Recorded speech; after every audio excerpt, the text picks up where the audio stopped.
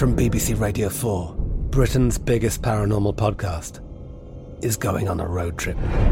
I thought in that moment, oh my God, we've summoned something from this board. This is Uncanny USA. He says, somebody's in the house, and I screamed. Listen to Uncanny USA wherever you get your BBC podcasts, if you dare.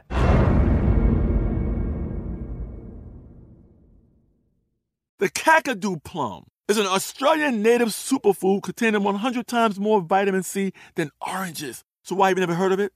PR. No one's drinking a Kakadu smoothie? I'm JB Smoove, and that was a full episode of my new podcast, Straightforward, inspired by guaranteed straightforward pricing from AT&T Fiber. Get what you want without the complicated. AT&T Fiber, live like a gigillionaire. Available wherever you get your podcasts. Limited availability in select areas. Visit AT&T.com/hypergig for details. You know you've got a comeback in you. When you take the next step, you're going to make it count. For your career, for your family, for your life. You can earn a degree you're proud of with Purdue Global. Purdue Global is backed by Purdue University, one of the nation's most respected and innovative public universities. This is your chance. This is your opportunity. This is your comeback. Purdue Global, Purdue's online university for working adults. Start your comeback today at purdueglobal.edu. The 2024 presidential campaign features two candidates who are very well known to Americans. And yet, there's complexity at every turn. Criminal trials for one of those candidates. Young voters who are angry. The Campaign Moment podcast from the Washington Post gives you what matters. I'm Aaron Blake, and I'm covering my 10th election cycle. My colleagues and I have insights that you won't find anywhere else.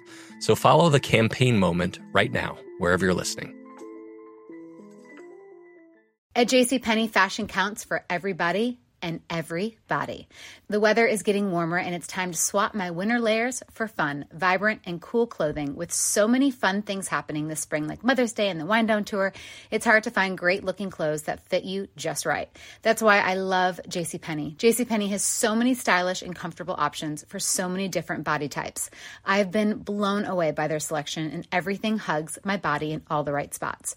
Refresh your wardrobe this spring with style that gets you. Something to wear that fits your favorite moments of the season at prices that feel just as good. Discover brands that get you and put style and comfort first, like Worthington and Liz Claiborne for her, each in women's petite and plus sizes. Here, spring comes in all shapes, sizes, and colors. JCPenney, make everybody count. Hey, everybody. Hey, hey, hey, hey. Welcome back to the show. What is that? Hey, hey, hey, hey. Oh, no, it's Jimmy Fallon. I know. Sorry. Well, it's The Roots. Yeah, it's The Roots. We'll give it to The Roots. That is cooler than Jimmy Fallon, I guess. Well, I'm excited. It is late November, and you all know what that means. It's almost my birthday. That's right. Yeah. National holiday. Truly a day to give thanks for. I do all the time. 22. Can't believe it. 22. I mean, Am I talking sorry. about the year or my age? Who's to say? Who knows? It's not his age. Hey. Now we all know. Age is just a number and a feeling in your body. That's what I've learned. That over the correlates years. greatly with the feelings in your body. Yeah, but that's okay. I'm excited for my birthday. Hey, everybody out there's got a birthday. It's not that special. I hope yours is great. Maybe it's today. Happy birthday to all the people whose birthday is today. And you can go back and re-listen to this episode on your birthday, and it'll be like I personally wished you a happy birthday. Wow. that? What a good job. Watch this. Is going to be our most replayed episode of all time. All right. Put a pin in that. We'll come back to this. But I think this is a great episode to be our most listened to episode of all time because it's a very cool story. Ugh. Very exciting. Another one that just started small and just kept getting bigger and bigger and bigger because Imperial China is just the most fascinating place. I mean, talk about Game of Thrones style drama going on. Oh my God. It's that times 10. I can't believe it. And we say this all the time on our show. And one of these days, somebody's got to give us a TV contract. But this one, oh man, I'm seeing an easy 10 seasons out of this. Easy. Easily. And that's if we cut half the characters. Oh my God. It's so good because this is the story of Emperor Xuanzang in 8th century China. And this guy was part of the Tang Dynasty, and he had many, many lovers throughout his life. He was married. He had consorts and concubines, as a lot of the emperors did back then. But they were not just lovers. They were all working behind the scenes. This is definitely one of those scenarios where behind every great man, there was 8 or 10 scheming women trying to take control of themselves because they did wield a lot of power. And we're going to hear all about their various machinations and schemes. And I say we just dive right into it because this story is wild. Let's go. Hey there, friends, come listen well. Eli and Diana got some stories to tell. There's no matchmaking or romantic tips. It's just about ridiculous relationships. A lover might be any type of person at all, an abstract concept or a concrete wall. But if there's a story worth a second glance, we'll put it in our show, Ridiculous Romance. A production of iHeartRadio. The Tang Empire in China was an imperial dynasty that lasted for about 300 years, between 618 and 907 AD. And this is one of China's greatest periods. It's considered to be a golden age of culture.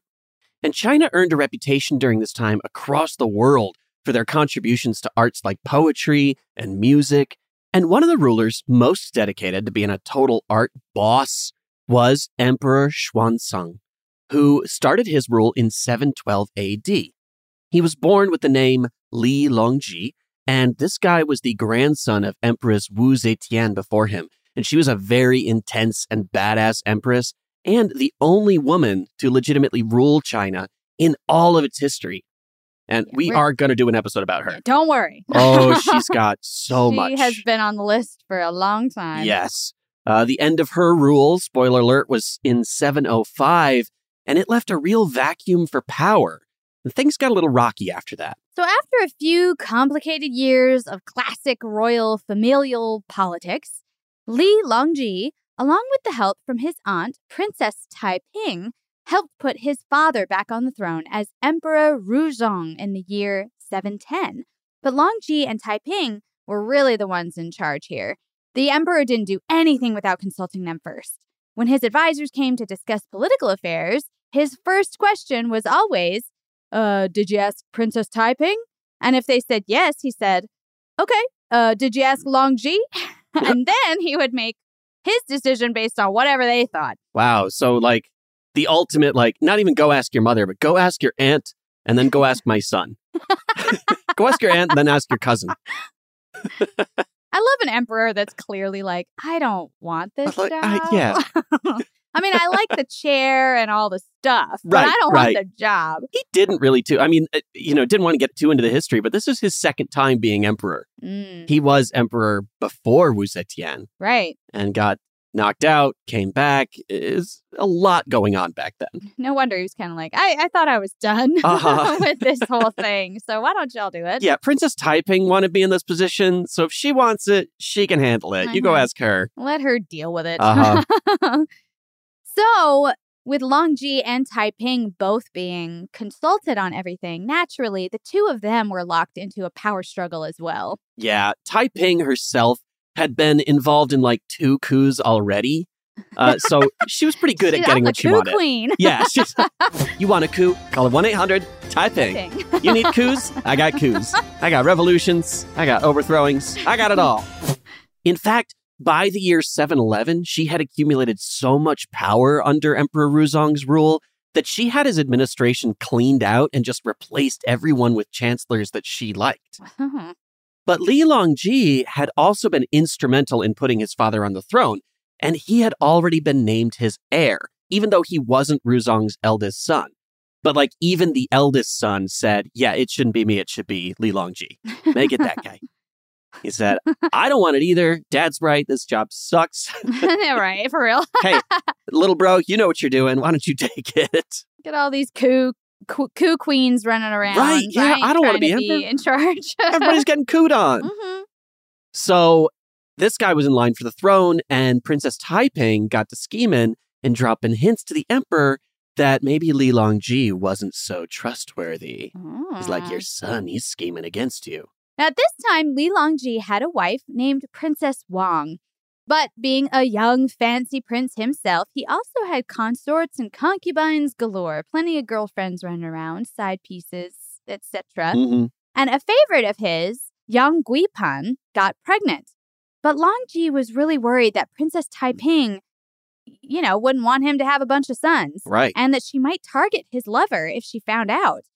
Because Li Longji had 2 sons already with different consorts. She's like, that's too many sons. She's like, you got too many people could grab at this power. I'm not trying to hear that. It is so interesting. They play such a long game.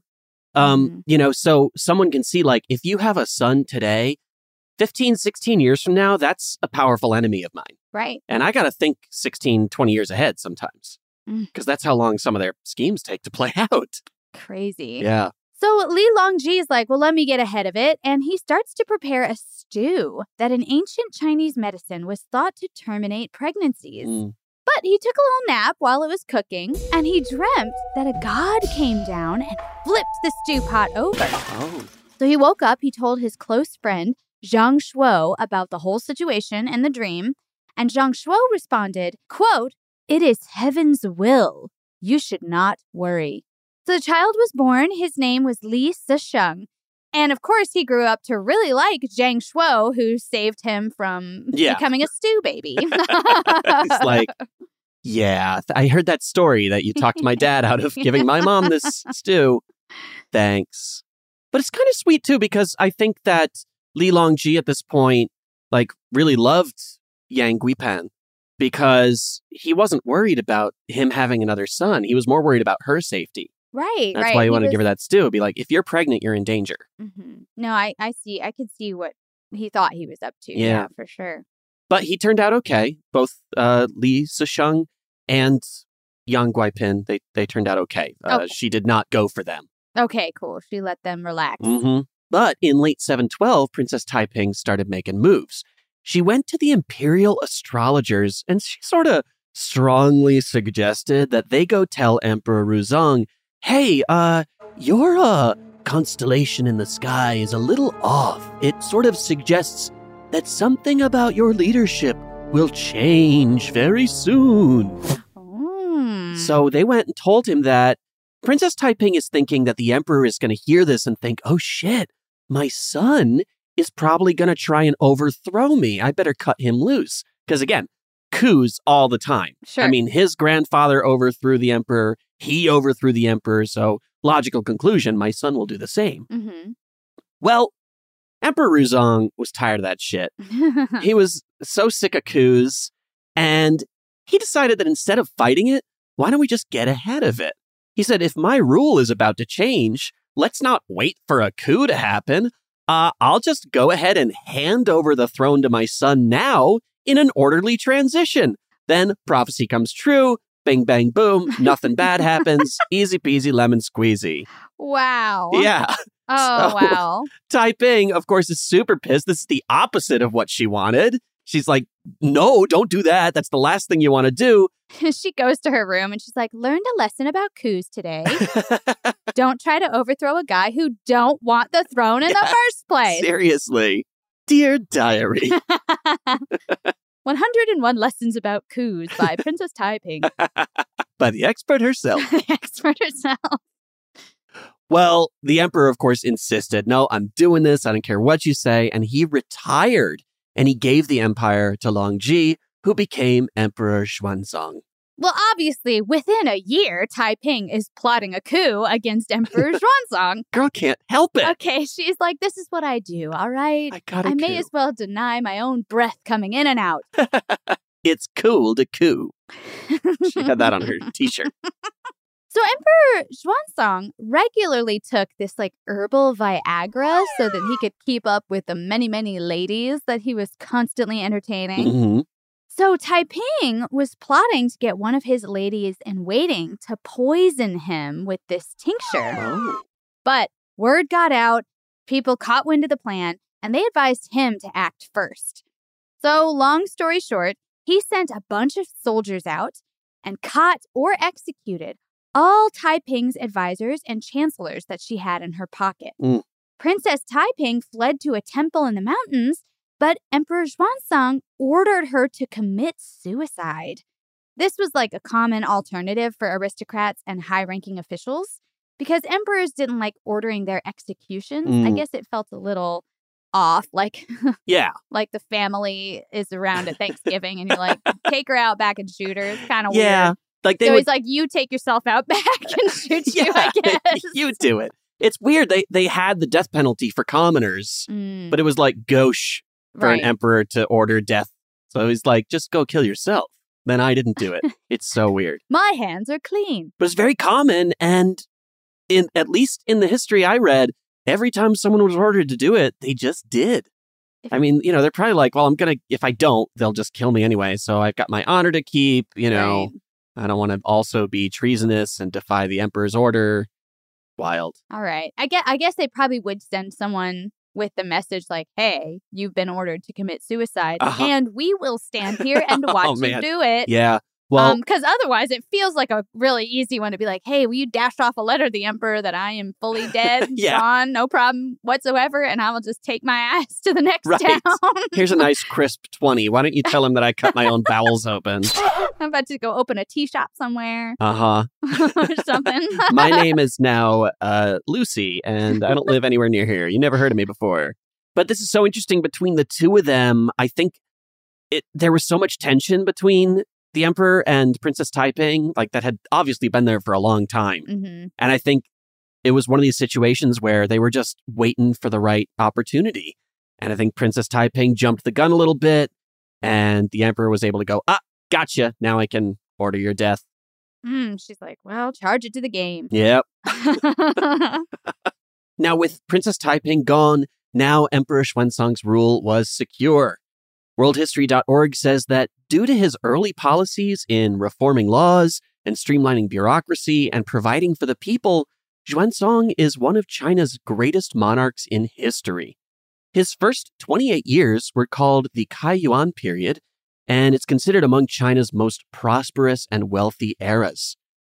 First, he wiped out a bunch of unnecessary bureaucrats who had over the years all basically bought their positions of power. And after that, he made it nearly impossible to purchase political power anymore. Funny that's important. Yeah. It's like this, you are all unnecessary. You just paid to be here. It reminds me of my high school football team because it was such a I went to kind of a rich school and the football was the most important thing. And there were kids who, their parents made a little donation and they ended up on the team. And for 4 years, they didn't play. We had 40 people on the sidelines on our team that didn't play. God. But it was on their college apps, I was just about to say. That's all they needed. Just been for that college application. Oh, it was crazy. I remember going to those games and sitting and being like, what are those 50 people for? And it was like, yeah, they're on the team, but they won't play. So weird. So Xuanzang kicks all these guys off the team. He revitalized the capital city's canal system, which had fallen into ruin under previous leaders. Very important. And he brought a lot of surrounding areas under China's rule. He expanded the Tang Empire to about 4 million square miles, which is nearly twice what it was. Wow. This is, of course, both diplomatic and a little militaristic action that ended up doing this. Naturally. Emperor Xuanzang was not just a ladies' man and a savvy ruler. He was also an outstanding calligrapher. He loved music and art. He's a big horse guy. He owned a troupe of dancing horses, according to History.com, and he brought a renowned horse painter named Han Gan into his court, who would become the most famous horse painter in Chinese history. Awesome. I mean, this guy parties. This is a pretty cool dude. Also, fun fact, there's a crater named for Han Gan on Mercury. Oh, cool. Maybe it's shaped like a horse. Oh, yeah. That'd be kind of cool. Let's go check it out. Speculation Station is shaped like a horse. Don't tell me any different. Xuanzang was also an extreme poetry fan. You know how we feel about poetry around here. So he invited a poet named Li Po into his academy. And Li Po writes beautiful, evocative, very visual poems. But he also writes a lot of verses about being drunk. And we've got to pepper this episode with some of these pickled poems. So let's go down to Poetry Corner and hear The Mountain Drinking Song from Li Po. To drown the ancient sorrows, we drank 100 jugs of wine. There in the beautiful night, we couldn't go to bed with the moon so bright. Then finally the wine overcame us, and we lay down on the empty mountain. The earth for a pillow, and a blanket made of heaven. He's straight up like, I'm going to write a poem about how we passed out in the mountain last night without going into our tent. We drank 100 jugs of wine. Then we blacked out. I've had that night. He's like, we blacked out. I mean, we had a blanket made of heaven. Yeah, right.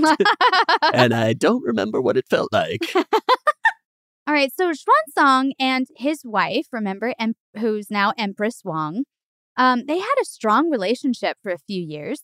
And while there's not a lot of information about her, we don't even know her given name. We only know her Empress name. Mm. It is said that she was instrumental to his rule. She provided a lot of counsel and suggestions that helped him in his early years.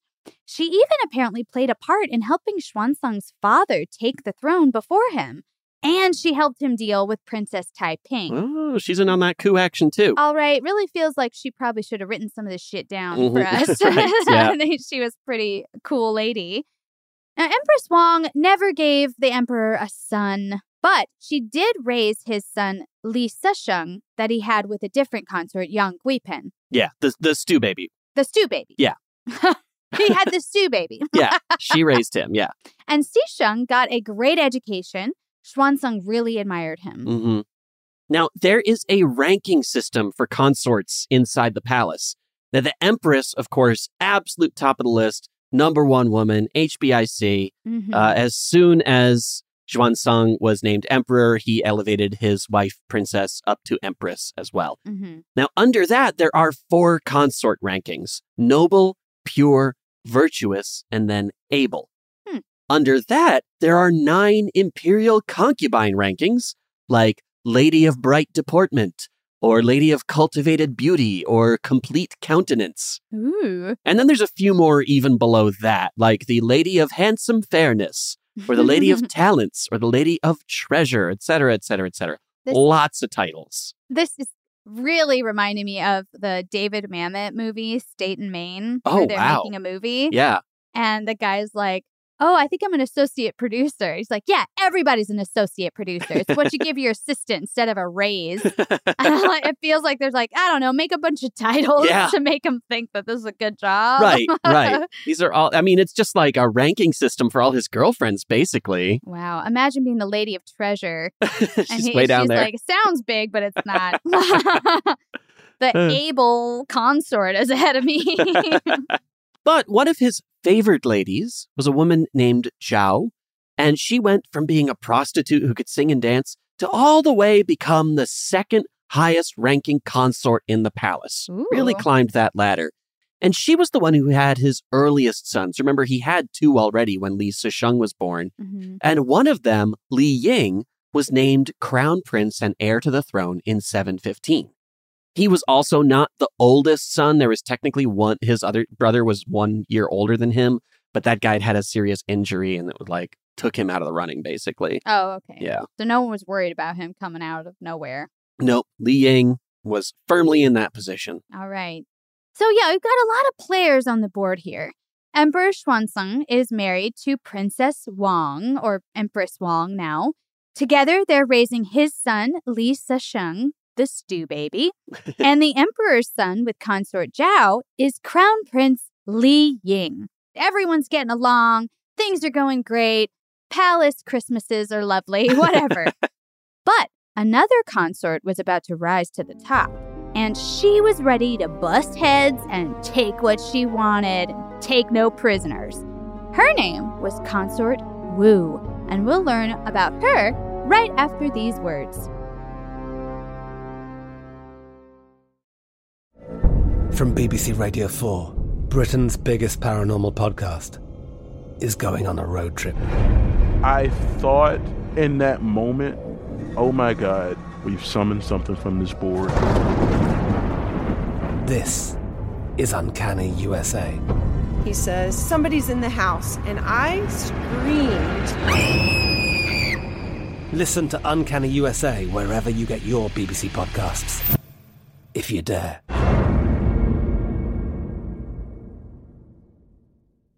Today I'm going to give you some straightforward advice on how to deal with naughty kids. How about instead of timeouts, time-ins? Time for you to start paying some bills. I'm JB Smoove, and that was a full episode of my new podcast, Straightforward, inspired by guaranteed straightforward pricing from AT&T Fiber. Get what you want without the complicated. AT&T Fiber, live like a gigillionaire. Available wherever you get your podcast. Limited availability in select areas. Visit AT&T.com/hypergig for details. This is it. Your moment. This is your time to make your comeback with Purdue Global. When you come back with a Purdue Global degree, you create opportunity for yourself, your family, and your future. It's a degree you can be proud of, a degree that employers will trust and respect. Purdue Global offers working adults like you over 175 flexible degree programs to meet your specific career goals. These include associate, bachelor's, master's, and doctoral degrees and certificates. Purdue Global degree programs range from nursing to business to communication and more. Whatever your interest, we have the degree that will move you forward. You have the knowledge, you have the experience. Now it's time to get credit for the work you've done and earn the recognition you deserve with Purdue Global, Purdue's online university for working adults.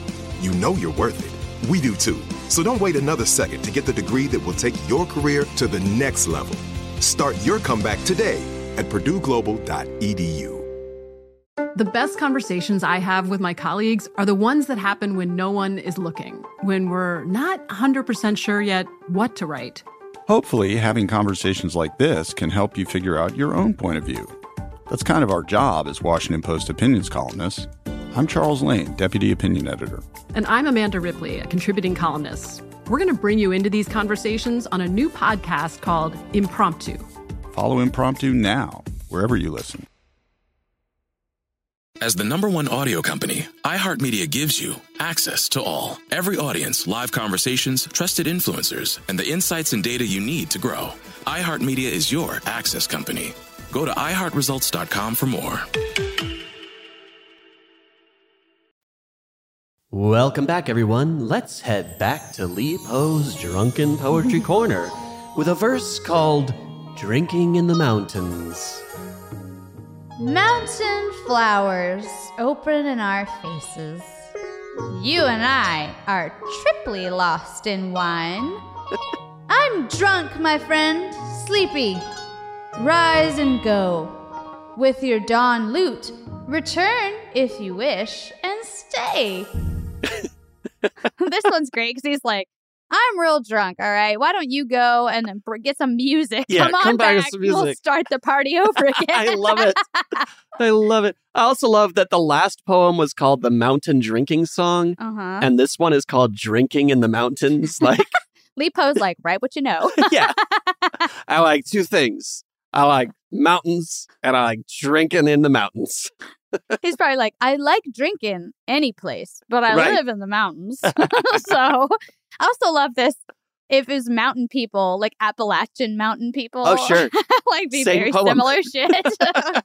I'm drunk, my friend. Sleepy. Why don't you go on go? Come on back with a guitar and we'll have us a good old time.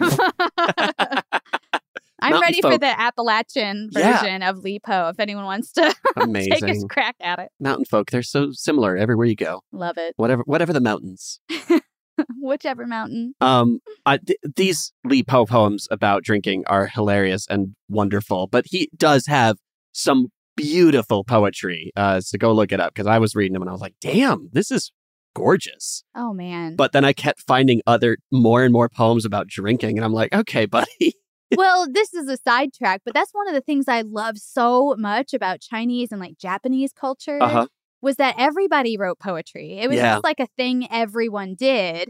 And so you have so many people who are really very good poets who would write beautiful literature poems, you know, that you would want to like read for ages. And then there were some people who were like, I wrote a haiku about fucking my wife behind a bar last night. You know, like you're just like the most ridiculous. So oftentimes they were just for comedy reasons. Right. There's just a form of entertainment. And I just love that. I And- think that would be so fun to bring it back, make everybody write a quick poem about whatever they feel like. And Li Po somehow did both. Somehow, some people can do both. Yeah. Get you a poet who can do both. Exactly. That's what Xuanzang did. He was like, get this guy in my court. I He know. is now poet laureate He of makes China. me laugh. He makes me cry. That's what I want. Okay, so back to our drama, our soap opera here. Emperor Xuanzang is ruling over a golden age of culture and art and poetry. He's doing it all with Empress Wang by his side. His super smart son, Xi Sheng, is doing great, and his other son, Crown Prince Li Ying, is a suitable heir to the throne. But another consort was working her way up the ranks. Consort Wu. Emperor Xuanzang, now in his 30s and nearing his 10th year in power, was spending less and less time with his wife, Empress Wang, and more time with consort Wu. Now, none of his previous consorts had gained favor over his wife, but now things were changing. Now, maybe this is because Emperor Xuanzang was just one of those guys who always wanted a younger, hotter, newer model. You know, he refused to be happy with the woman he married as she aged. Sure. A real DiCaprio of his time. Or maybe it's because Consort Wu was the grandniece of Empress Wu Zetian herself, and she was extremely ambitious and thirsty for power. Now, Xuanzang had always favored his wife, even though he could literally bang anybody he wanted. It's not Right. like anybody could be like, I don't like it. Right. Too bad. And while Wang hadn't provided him with a son, which he did resent, they raised Xi Sheng together as their own.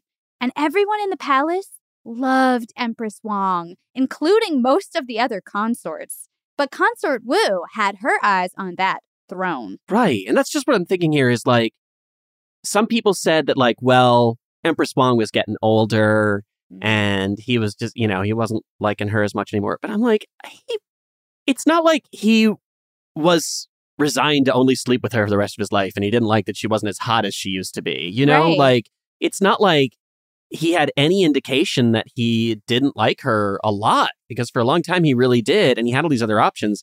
So I kind of, speculation station, I think Wu had more to do with it than Wang's just aging, as it was suggested. But we'll see. I kind of agree, because isn't the point of the Empress is, you know, you don't want to be constantly changing your Empress. So Yeah. you would choose her for different reasons. You Right. wouldn't just be like the hottest one. 'Cause Uh-huh. that does change. You want to be like, this is the smart one. She's, you know, got an even temper. She's not going to coup me out of Right, nowhere right.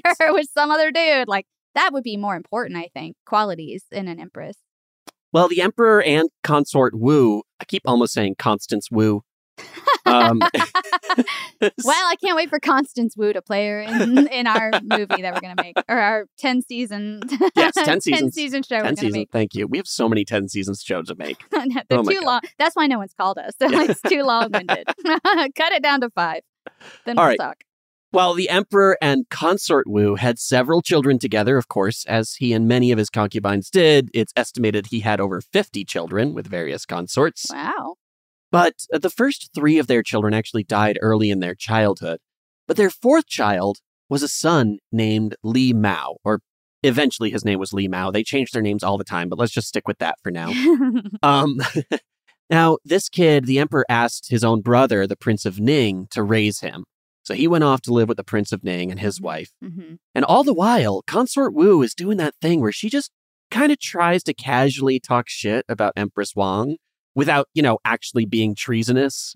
You know, she's got to kind of carefully just poison the emperor's ear a little bit about his own wife, gradually taking more and more of the emperor's time, trying to drive a wedge between them. You know, I imagine like a don't you wish your empress was hot like me? Don't you wish your empress was a freak like me? Because, you know, she probably was a freak. She probably was a freak. Yeah, I could totally see them, like, I don't know, hanging out in bed together like, Consort Wu, your hair is so beautifully long and flowy like a waterfall.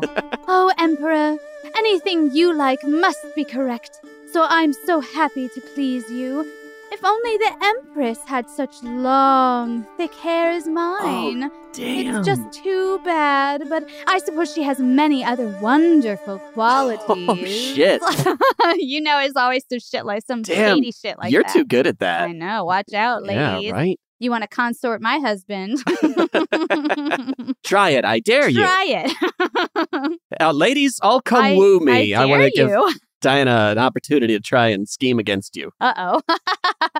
I've opened a terrible Pandora's box. No, Diana, I'm only sleeping with these 5 other women so that you can try and scheme against them. I'm testing your skills. I want to see your coup skills. Well, Wong was not having it. She's hearing all these jellyfish stings coming from this bitch. She's like, I've done nothing but help this emperor. I helped put his dad in power. I helped put him in power. I helped him make him the great ruler that he is today. I'm raising his son by another woman. I mean, what more do I got to do? That's true. So she starts telling him about himself. She's like, hey, don't forget, I'm your wife. That bitch sucks. She's a little less subtle than Consort Wu. Well, she don't have no treason to worry about. I suppose she can be a little more flat about it. But maybe she should have been a little more subtle because he argued about it with the Empress. So this just pushed them further apart. She should have been like, oh, don't I smell nice today? Oh, yes, you smell quite lovely. Oh, it's too bad that Consort Wu stinks like rotten fish all the time. You know? Now, before long, Xuanzang was looking for a way to depose his Empress. And he was mostly blaming it on her failure to produce him a son. Right. Which, again, is weird to me because he already had, like, all these sons, and one of them was already the crown prince. I mean, it's probably just a convenient excuse. Exactly. I really think this is more of Consort Wu pushing him to get rid of her somehow. Yeah. And he was, he's kind of fed up. They're, like, fighting. They're an old married couple. And he's like, yeah, this hot young girl is right. 30s. Yeah. Old like us. Old. So the emperor went to a close associate of his named Jiang Zhao. And he said, hey, man, I kind of want to depose my wife, get her out of power, strip her of her empress titles. She's just kind of cramping my style, okay? And Jiang Zhao is like, yes, I'm on it. Let me go figure some stuff out. But apparently, this dude had loose lips because a short while later, Empress Wang's own brother-in-law came to Emperor Xuanzang and said, hey, this guy Jiang Zhao is talking about deposing your wife? And the emperor, he thinks fast and he's like, whoa, what? That's crazy. I can't believe he would say that. And everyone's like, yeah, this guy sucks. You need to exile him. And Xuanzang is like, yeah, boy, you're right about, hey, Jiang Zhao, you can't be talking shit like that. I'm exiling you forever. Get out of here. Bye. But all this made Empress Wang feel real nervous. Sure. Because she's always looking over her shoulder. She knows moves are being made against her. She thought if she could only have a son, her safety would be assured. So, in 724, she went to her brother, Wang Shouyi, for help. Shouyi is like, okay, I got a great idea. How about magic? Oh. So he went to a Buddhist monk named Ming Wu, and they started doing some old school mystical shit. They offered sacrifices to the Big Dipper and a Chinese constellation called Nandu. Then they brought the Empress an amulet, which was made from wood that had been struck by lightning. And they carved the symbols for heaven and earth into the amulet alongside the Emperor's name and were like, okay, this is how you get a son. Just wear this amulet. I would love an amulet made of wood that's been struck by lightning. I mean, at least Feels there's powerful. vibes there. That's something cool and hard to find and kind of awesome. And I could see that being statistically feels very unlikely to get struck by lightning again. True. It might be like a nice talisman against a disaster. With my luck, I would put that on and immediately get struck by lightning. They'd be like, well, exception proves the rule. There was actually a lightning rod in the amulet. Oh, geez. Very rude. Well, okay. So this little magic spell they cooked up was not exactly cool behavior because it sort of looked like trying to use magic to circumvent the will of the gods. Like if she wasn't naturally having a son, it wasn't meant to be. And now they're trying to use magic to undo that. Yikes. There's not a ton of clear reasoning behind this in the research, but whatever happened, this little magic stunt must have been enough for Emperor Xuanzang to use against his wife. Because once word of this magic got out, her brother Shouyi was immediately exiled and Empress Wang was deposed. She was brought down to the rank of commoner and sent to live in a lesser palace. Damn. On his way to exile, her brother Shou Yi received the order to commit suicide. And then only 3 months after Wang was deposed in 724, she died. And we don't really know how. But it's said that the emperor always regretted his actions. He felt bad about deposing her and exiling her to this little palace somewhere. He was like, actually, I was kind of a good ruler when Wang was here. Yeah. I feel badly about what I did. Right. So I'm thinking, speculation station, maybe he expressed that he felt badly. Maybe he was talking about how this seemed like a bad idea. And Consort Wu decided, well, I'm going to go take this lady off the board for good. Oh, so he can bring her back. So he can bring her back. I mean, it's happened before. We've seen in other kingdoms where, I remember in Thailand, I mean, this was much more recent. Right. But that guy kicked his wife out and then brought her back and reinstated her stuff. It could happen. Very, very. So, yeah. Again, speculation station, Consort Wu killed that woman. I'm with that. I Either think that is personally- not far-fetched and definitely true. Or she sent someone, one of her little minions. Well, I think that's probably more. She didn't do it herself, Right. but I think you're right. She probably ordered Mhm. someone to do it. Yeah, I want believe that. the Empress to know it was me. Tell her. Well, whatever happened, Consort Wu definitely did it. But whatever happened, Consort Wu now had the emperor's full attention. There was no woman more powerful than her at the palace. She was elevated to the rank of Hui Fei, which was the highest ranking consort, only beneath the title of empress. To Wu, all that meant was that she had one more stair to climb. And we'll hear about a whole new batch of schemes that she cooked up right after this.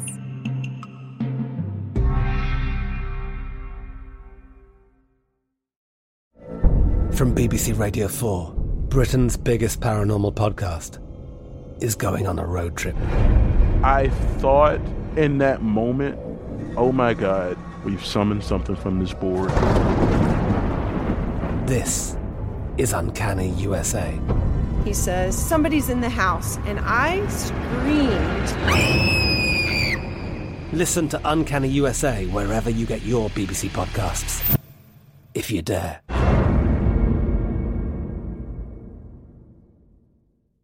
Today I'm going to give you some straightforward advice on how to deal with naughty kids. How about instead of timeouts, time-ins? Time for you to start paying some bills. I'm JB Smoove, and that was a full episode of my new podcast, Straightforward, inspired by guaranteed straightforward pricing from AT&T Fiber. Get what you want without the complicated. AT&T Fiber, live like a gigillionaire. Available wherever you get your podcasts. Limited availability in select areas. Visit AT&T.com/hypergig for details. This is it. Your moment.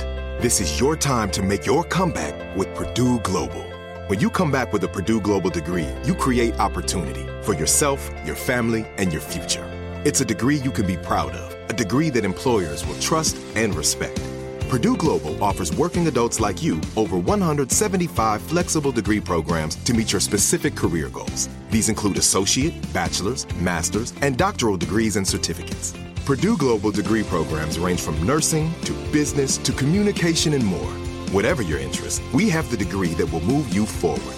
You have the knowledge, you have the experience. Now it's time to get credit for the work you've done and earn the recognition you deserve with Purdue Global, Purdue's online university for working adults. You know you're worth it. We do too. So don't wait another second to get the degree that will take your career to the next level. Start your comeback today at purdueglobal.edu. The best conversations I have with my colleagues are the ones that happen when no one is looking, when we're not 100% sure yet what to write. Hopefully, having conversations like this can help you figure out your own point of view. That's kind of our job as Washington Post opinions columnists. I'm Charles Lane, Deputy Opinion Editor. And I'm Amanda Ripley, a contributing columnist. We're going to bring you into these conversations on a new podcast called Impromptu. Follow Impromptu now, wherever you listen. Hey, everybody. Welcome to Across Generations, where the voices of Black women unite in powerful conversations. I'm your host, Tiffany Cross. I want you all to join me and be a part of sisterhood, friendship, wisdom, and laughter In every episode, we gather a seasoned elder. But even with a child, there's no such thing as the wrong thing if you love them. Myself as the middle generation. I don't feel like I have to get married at this big age in life, but it is a desire I have and something that I've navigated in dating. And a vibrant young soul for engaging intergenerational conversations. I'm very jealous of your generation that didn't have to deal with Instagram and Tinder. This is Across Generations, where Black women's voices unite, and together, you know how we do, we create magic. Listen to Across Generations podcast on the iHeartRadio app, Apple Podcasts, or wherever you get your podcasts. Welcome back to the Tang Dynasty, where Consort Wu is making dangerous moves to bring herself into power. So before things get too dark, let's go down to Poetry Corner and hear another drunken verse by Li Po called A Vindication. If heaven loved not the wine, a wine star would not be in heaven. If earth loved not the wine spring would not be on the earth. Since heaven and earth love the wine, need a tippling mortal be ashamed. The transparent wine, I hear, has the soothing virtue of a sage, while the turgid is rich, they say, as the fertile mind of the wise.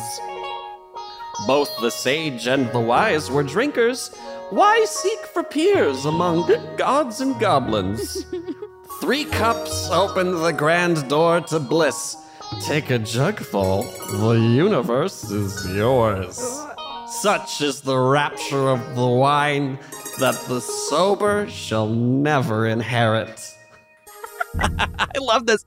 He's straight up like, it is so cool to get drunk that sober people ain't ever even gonna know. Sober people have not the key to heaven. I do, and it's right at the bottom of this bottle. Didn't Benjamin Franklin say alcohol is proof that the gods love us and want us to be happy? That sounds like him. This is a whole other topic we could go on and on about, but so fascinating to me that every culture all across this globe, independently of each other, found out if you let this grape juice go bad, it fucks you up in the best way. That is something that is so universal, literally, with human beings. We want to get wasted. Yes, we want anything but our standard reality. We took one look around and we're like, nah, this is no good. Let's try something else. I don't like it. All right, well, back to the story. Now, Consort Wu was so close to being named Empress, she could almost taste it. All her rivals had been taken out. She had the emperor's favor.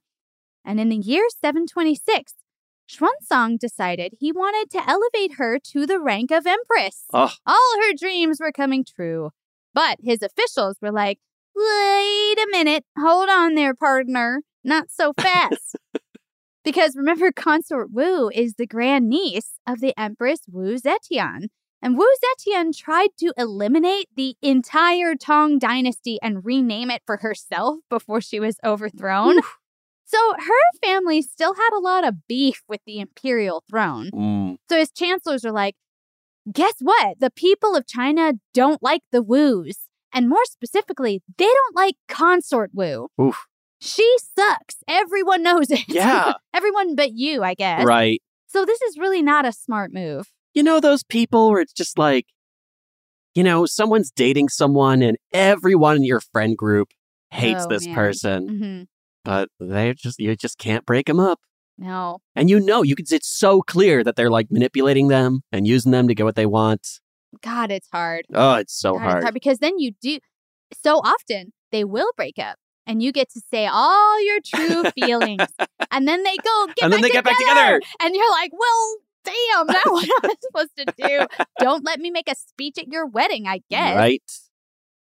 Now, his advisors also pointed out the obvious political struggle that would come with naming her empress, because the emperor had 2 sons with Consort Wu, but he had already named his son Li Ying the crown prince and heir to the throne. If Consort Wu was named empress, things were going to get messy around the line of succession. She's going to want her son to be emperor next. and then it's going to put your boy Li Ying in danger. So the emperor heard all this. He's like, all right, you right. Okay, bad move. No doubt. I won't name her empress, but everybody listen here and listen good. Y'all are basically going to treat her like an empress, okay? Everybody in this palace, she is your empress in all but name, okay? She is number one. She's HBIC. You wait on her hand and foot, and you do what she says. That's right. But obviously, Consort Wu was not thrilled about this little compromise because she'd been working towards that empress title for a while. I kind of get it. Nobody wants to be like, you're the CEO of Disney in name only. Damn. I would take it. I would be the CEO of Disney in name only. Well, name and salary. I don't know about all that. Name and salary, maybe. But you know they're going to do some dumb shit and then let you, like, usher you in front of everybody to be stoned Yeah. But I still got that, like, $35 billion a year, right? That's true. And maybe you get to go to the parks for free. Ooh. Have we thought about that? Wait a minute. CEO of Disney has to get free park admission, right? What if Bob Chapek right now is like, $300?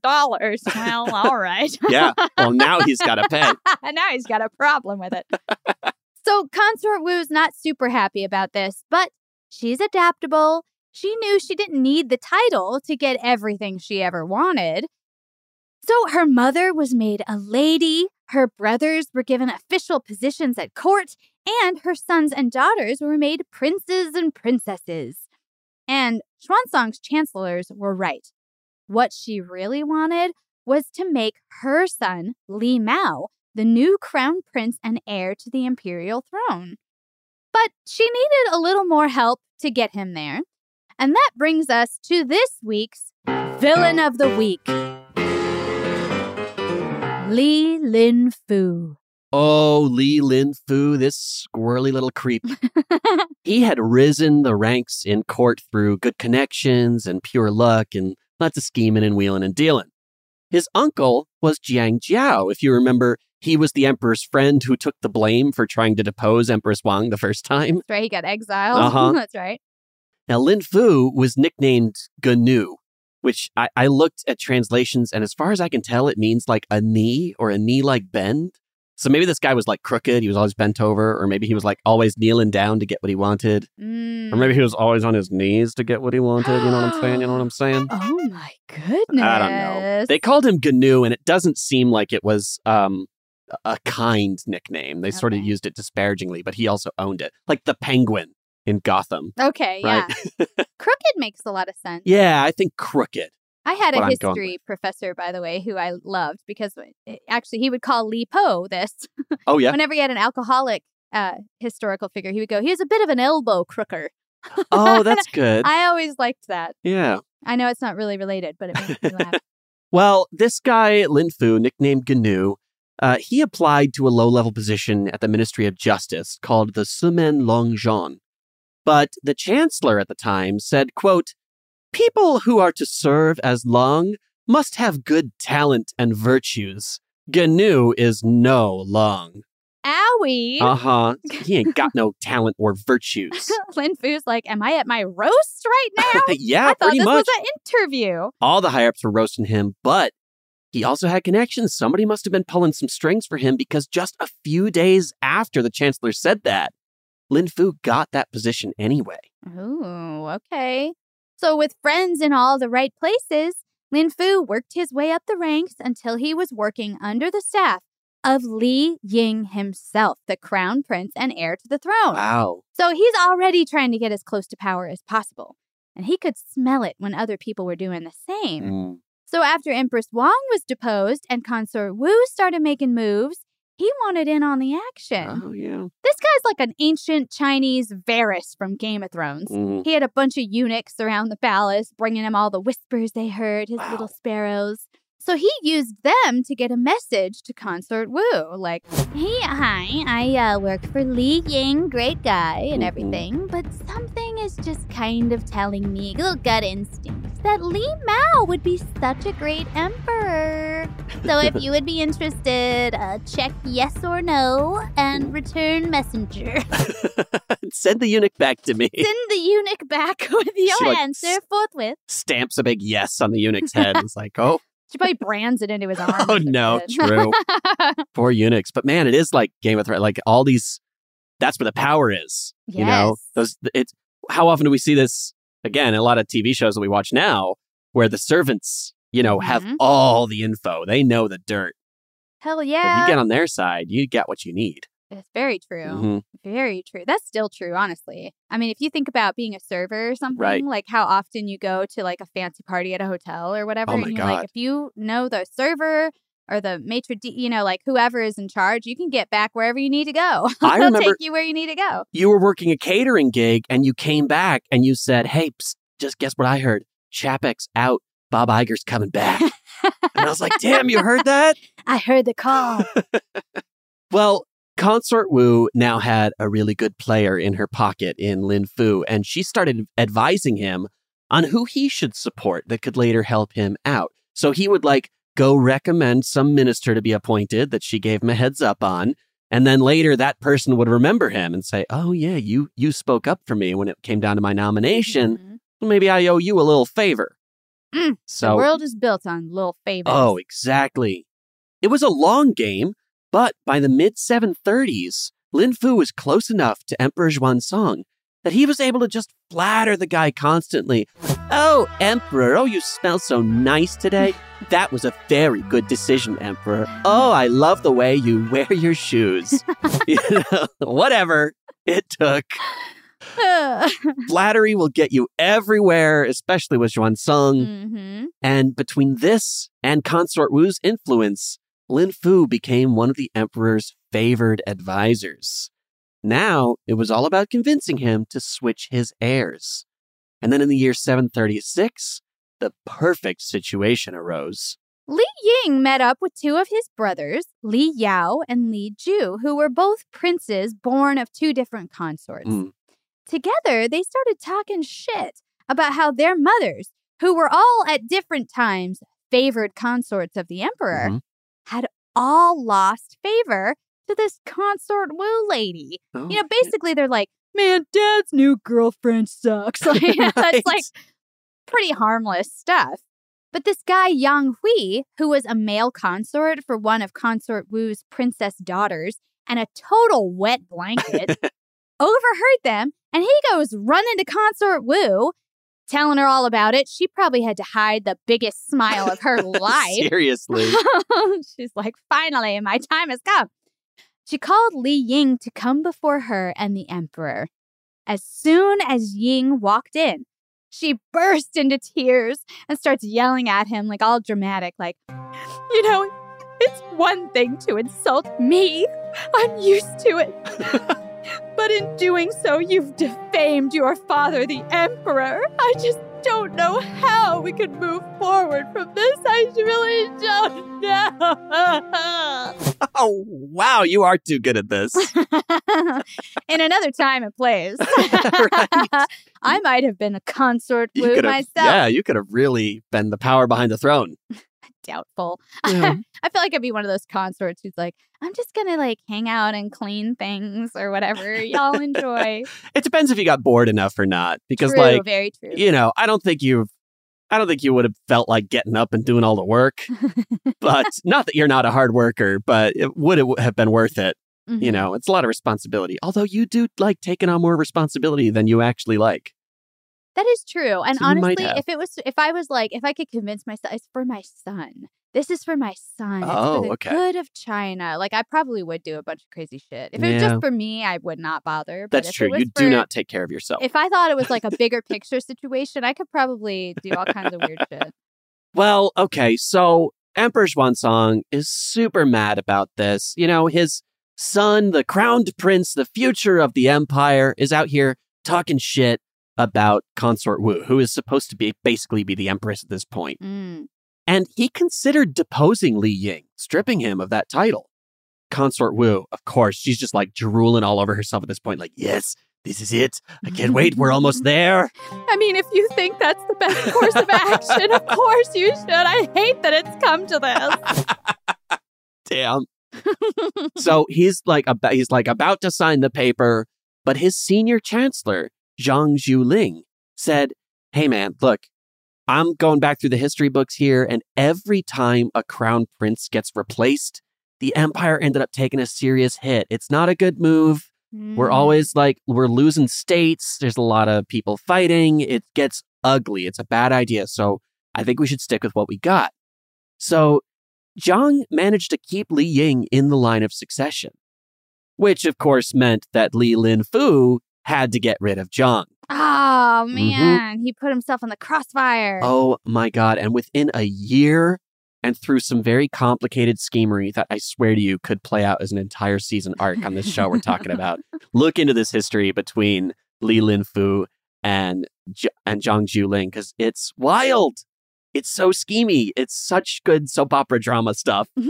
But at the end of it, Li Linfu managed to accuse Zhang of factionalism, and the emperor demoted him.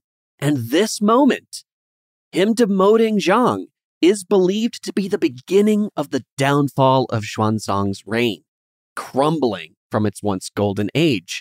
Historian Sima Guang wrote, quote, "After Zhang Juling was demoted, officials were all concerned about keeping their positions, and honest words no longer had a place in government." And we've seen what happens when honest words no longer have a place in government. Let this be a cautionary tale, but it won't, because it already happened and nobody learned anything. Just keeps happening. Honestly, I don't think it's ever stopped happening. It's been happening since the dawn of time. True. Very true. But this got particularly ugly at this point. Just couldn't trust anybody anymore. Well, Wu and Lin Fu had everything in place. And in 737, they made their big move.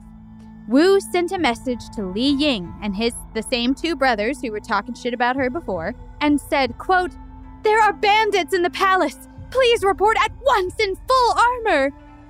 So all three men suited up. They charged into the palace, hundreds of warriors behind them, ready to fight. And guess what? Consort Wu went straight to the emperor. Like, "Oh my God, your three crazy sons are back. They're trying to do a treason." God. And he asks his eunuchs, who are like, "Yeah, they're definitely here. They're in full armor, swinging their swords around." So Yang Hui, the same wet blanket who ratted on them for talking shit about Consort Wu last year, is like, "Wow, formal accusation of treason against those three." Wow. So Xuanzang heard all this, and he ordered the royal guards to disarm the three princes and their armies. And the three princes are getting, just rammed into the corner. All their swords are getting taken away. Dang. And they're shouting like, "No, we're being wronged. Let me speak to my father. Let me speak to my father." But Wu's allies kept them silenced. Xuanzang consulted with his chancellors. But of course, guess who was the most powerful dude in court right now? Li Linfu. Well, Linfu turns to the emperor, who's facing this very difficult decision about what to do. And he said, quote, "This is your imperial majesty's family matter. We will not interfere." Oh. Which is so tricky because he's basically saying like, "Hey, emperor, if your family matters to you more than the empire, I am not going to get involved. Like, you totally make that decision for yourself. If you want to favor them over, this whole treason accusation, that's on you." So he's basically making it so he has to do something about it. What a tricky little bitch. It's so gross. He's such a Grima Wormtongue. Totally. Like finger. that little finger. Yeah, like the guy just whispering things to the king and making him do shit. And so, without speaking to the princes, he deposed all three, stripped them of their powers, and ordered their deaths by suicide. No, not all three of his sons. All That's three. So sad. Yep. I'm a little mad at Xuanzang. It feels like he's kind of got his head up his ass at the end of his reign here. They've really... the later part of his reign here. There's definitely, you can't not blame him for making all these terrible decisions that he made. But he is also, being so hardcore manipulated right now. But he's fallen for it, too. I mean, there's an element of it that's, willingly. That is, I guess that's where I get a little mad, because I'm like, surely, isn't that part of being a king, queen, emperor, president, whatever? People are going to try to manipulate you to their own ends. Yeah. And you need to have a strong enough sense of yourself and whatever that you can not play into their hands. But, as you say, that he's got all these people running around. He probably doesn't know half of anything that's going on. Right. So. And they're so good at it. It's one of those things, too, where it's like, well, yeah, he could go out and protect his son, but after everyone has said all the things they said, right. Does that not look like he's ignoring his advisors and just doing, putting his family first, which an emperor can't do? Right. There's some, I don't want to get too spoilery, but it reminds me of some of the stuff towards the end of House of the Dragon in the first season. Not to just bring it back to Game of Thrones again, but similar kind of stuff where, she had a decision to make. And once someone said, hey, let me do it, she couldn't say no because then it looked like she was protecting her family and not being a strong ruler. That's right. So even though it was definitely the wrong decision, she wasn't really able to make the right one without looking bad. Very true. I think there's some of that in there too, but he definitely is not blameless in this. Well, unfortunately, due to his stupid decisions, the crown prince is now dead. Mm-hmm. So, of course, immediately, Consort Wu and Li Linfu start dropping hints that her son, Li Mao, should probably go ahead and be the crowned prince. I mean, he's standing right here. Why not? But Xuanzang was pretty depressed by all this, why not? Right. He's talking about 3 of his sons are dead. His favorite wife died years ago. Like, he's making some bad choices. So he didn't rush into any decisions about his heir. Over the next few months, it's said that Consort Wu was haunted by visions of the 3 princes. And later that year, only in her 40s, she became inexplicably ill. In December, she passed away, and many say she died of fright. Ooh. Wow. She got that ghost sickness. She had a dream where they were like, oh, 1, 2, 3, princes are up before you. And then she had it stuck in their head every day after that. She's like, just kill me now. Just let me die. Oh, no. I'm 3 afraid princes. I'll never get 3 princes out of my head. Well, this was a real kick in the pants to old Lin Fu, because without Consort Wu's backing, his machinations became more obvious, and he started to fall for the emperor's favor. Xuanzang posthumously honored Consort Wu by naming her Empress Zhenshun, which means the virtuous and serene empress. That is hilarious. He says that, and someone at court is like, bullshit. Untrue. I feel like he turned to them and he's like, what would be the funniest possible thing we could name her? Well, this is part of it too, because I'm like, it's almost a bigger diss that he named her empress after she died. That's true. I mean, it wasn't, because back then, like, this was definitely an honor to have your family, have your name in the books forever. Books, yeah, sure. I mean, her Wikipedia page now is under the name Empress Zhenshun, not Constance Wu. So, but still, it does feel like kind of a dig. Like, okay, now I'll make you empress now that you did. And I'll call you virtuous and serene. Yeah, right. Sarcasm. It's a \S Extremely at the end of her name. Sarcasm font. But even though he named her empress, he was pretty sore about everything that went down with his sons, and he refused to put any official state mourning periods in place for her death. And everyone was like, phew, we didn't want to mourn her anyway. Yeah. So, I mean, Speculation Station, again, it feels like this was kind of a dig. Like, he was not really honoring her. He was kind of acknowledging that he was pissed off about how she treated him. Yeah. When Li Mao, her son, was once again suggested as the heir to the throne, the emperor said, you know what? No, I'm not doing it. Oh. I'll put my foot down. I know who my heir is. It's my boy, Li Sixing, the stew baby who was raised by me and Empress Wang. He's real smart. He's real savvy. I like him. I'm making him the crown prince and heir to the throne. And he was crowned in 738. Nice. There you go, stew baby. Way Best, to hold out. True. And the best decision that Xuanzang has made in many years at this point. Year, yeah, right. It sort of makes me feel like Empress Wang was even more instrumental than people say. Right. Because after she died, he immediately was like kind of doing some dumb shit. Right. So it's like clearly she was there being like, babe, what? No, let's do this instead. Yeah. Now, after he crowned Sisheng, Xuanzang really started to slip. It's said that he brought tens of thousands of beautiful women into his palace to please him, and many of them were never allowed to leave. Oh. Pretty creepy. But then he met young Guifei, who would capture his heart for the rest of his life. But that distracted him from his duties and left a power vacuum that our friend Li Linfu was all too happy to exploit. That guy. It all ended in tragedy and was documented in a poem called A Song of Everlasting Sorrow. And we will hear all about that in our next episode. Oh, God, there's so much more.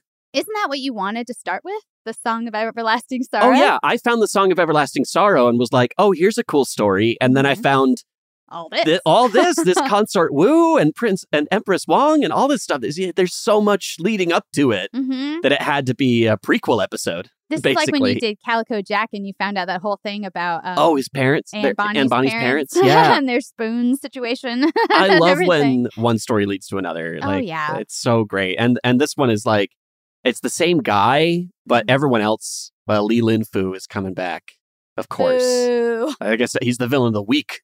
Yeah, that's right. And he will be back to cause a lot of trouble.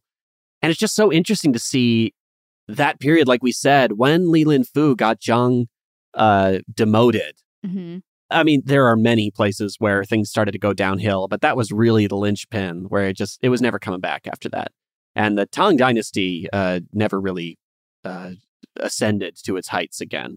Well, and you see it like they said, he got rid of all the people who were just paying to be there for power and position. Right. And things were going great because you actually had people who knew what they were doing, wanted the same things as you, like all that sort of thing. Wanted what was best. And then the minute you turn it over to people who are just looking out for themselves, that's when everything starts crumbling. Yeah.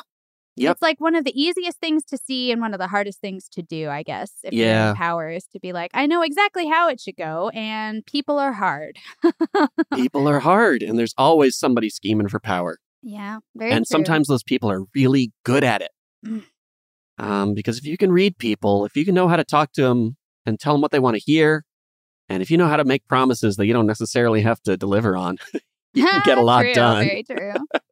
Some call it lying. But his name should be Li Linfu. Oh, take that. A diss from centuries later. He's like, but you're still saying my name, aren't you, bitch? Ugh, I guess we are. Yeah, Jerk. sadly. Sad but true. Yeah. What today, right now, in this room, in our lives, would be different if Li Linfu didn't suck so bad? You know, or if Consort Wu had never come along, or if he gave the stew to his consort. That's right, to Sishang. And Li Sishang wasn't born. I love those little things. And I mean, I don't love them, but I'm fascinated by those parts of history where you're like, this one dude, I mean, it really shows you one person can make such a difference because, you know, China might be a completely different country today, which of course would mean the world is a completely different place today. Very true. Had this one little dick not come in to screw things up for everyone. Little dick. I love this stuff, and I can't wait for the next episode. I know. Chinese history is so rich. Oh, my God. With this kind of stuff, because, of course, it goes back so long. Yeah. And it's so meticulously recorded. Right. But like you said, so much soap opera shenanigans happening. It's just like insane. I love it. It's true of so many royal families. And then what's interesting is like when we've seen this on this show, when you get down into just like a regular ass person's household, some of this stuff is just as dramatic on such a smaller scale, but it's just as rich and interesting. But there is something about it when it's in these palaces with all these, you know, with the consequences, the stakes are so high. Right. When you're literally talking about a world power and two people like trying to undermine each other for it. Right. Consort Wu is out here like, this is for me. And everyone else is like, no, bitch, it changes everything for everyone. Right. I love it. I love it. We hope you loved it too. You'll have to let us know. Please do reach out. Our email address is ridiccromance@gmail.com. That's right. Or you can find us on Twitter and Instagram. I'm at Oh Great, It's Eli. I'm at Dynamite Boom. And the show is at Ridiccromance. Yes. Follow along. We love hearing from y'all. Whatever you got to say, send it our way. Throw us a rating on Apple Podcasts. It really helps people discover us and start listening. And I guess until next time. We'll see you at the next one. Love you. Bye-bye. So long, friends, it's time to go. Thanks for listening to our show. Tell your friends, neighbors, uncles, and aunts to listen to our show, Ridiculous Romance. From BBC Radio 4, Britain's biggest paranormal podcast is going on a road trip. I thought in that moment, oh my God, we've summoned something from this board. This is Uncanny USA. He says, somebody's in the house, and I screamed. Listen to Uncanny USA wherever you get your BBC podcasts, if you dare.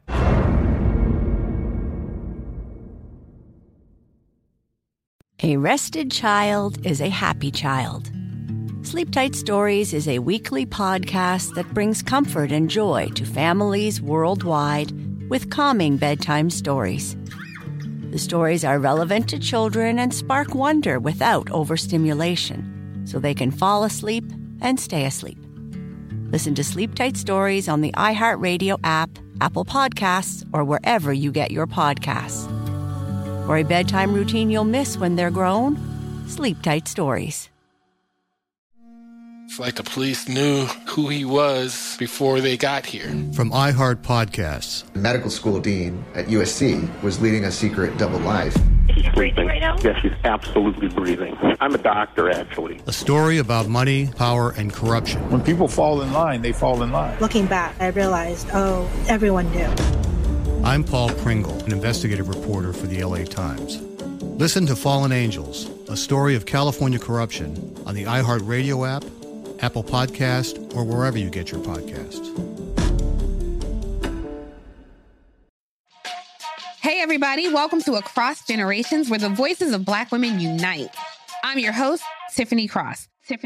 Join me and be a part of sisterhood, friendship, wisdom, and laughter.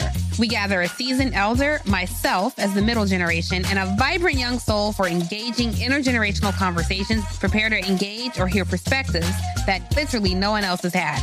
Listen to Across Generations podcast on the iHeartRadio app, Apple Podcasts, or wherever you get your podcasts.